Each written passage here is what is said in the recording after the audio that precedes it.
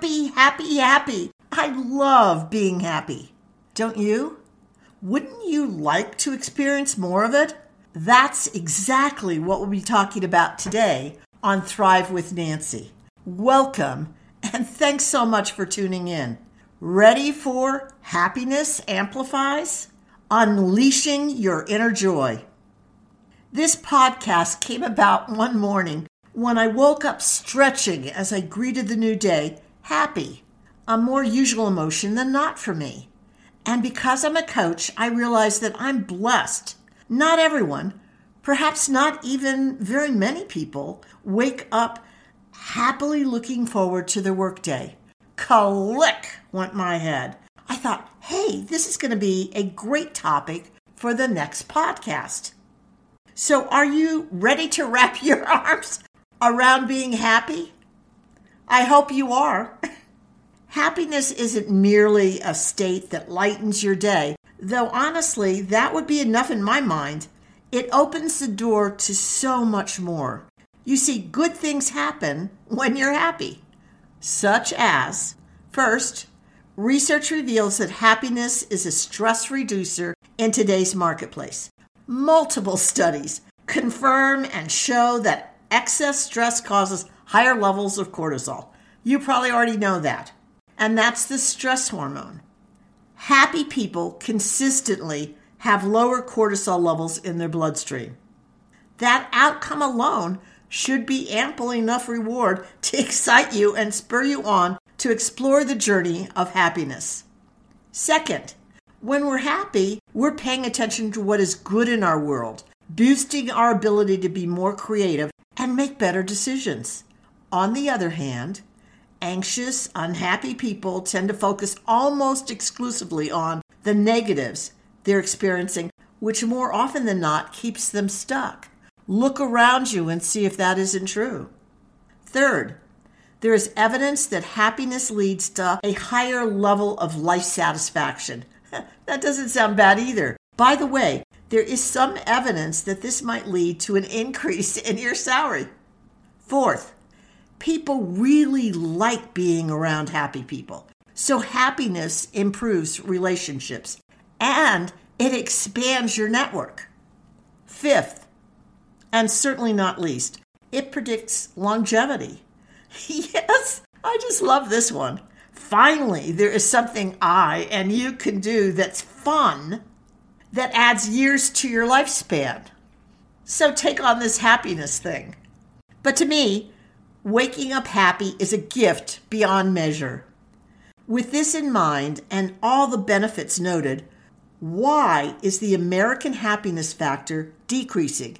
You heard me, decreasing, with just 14% saying they're very happy in a recent poll compared to 31% in 2018.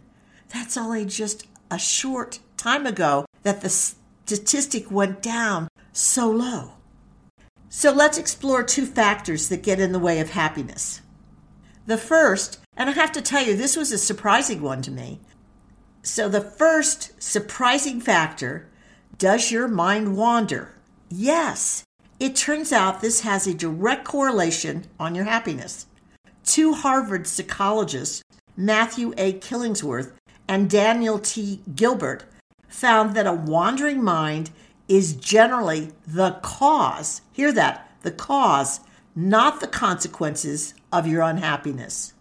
It turns out that a wandering mind is an unhappy mind. And that's troublesome to me, and it should be troublesome to you, when this duo uncovered that people spend about 47% of their waking hours thinking about something other than what they're doing. My gosh, that's sad to think about that. That's a heck of a lot of not being present. And this mind wandering typically, remember, precedes unhappiness. Think about the times you've been working in your area of strength and passion. Doesn't it often feel like 15 minutes has passed, when in fact, it's been hours? Weren't you satisfied? I could even say happy with how much you accomplished through being engaged and focused. Didn't you feel proud of the results you achieved? It's called being in the zone, or as some say, in the flow.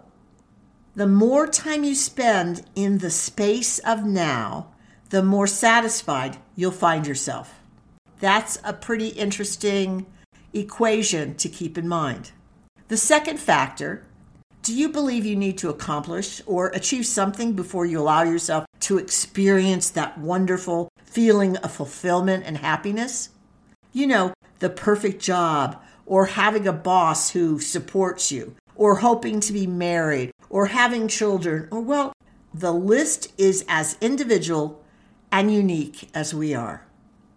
Humans aren't intended to be passive observers. No, we're at our best when fully engaged, creative, and positively contributing and making inroads in our slice of the world, no matter how big or how small you believe it is. On the other hand, waiting for something to happen is de-energizing. Here's an exercise to test if you're accidentally postponing unconsciously your happiness without knowing it. Ready to do this? I'll feel happy when, fill in the blank regarding what immediately, like instantaneously comes to mind. There is no wrong answer. Pause and ask yourself this question 4 more times. That's a total of 5. Oh yes, you can count. Sorry about that. What came up for you through this exercise is actually going to reveal what is limiting your ability to experience happiness.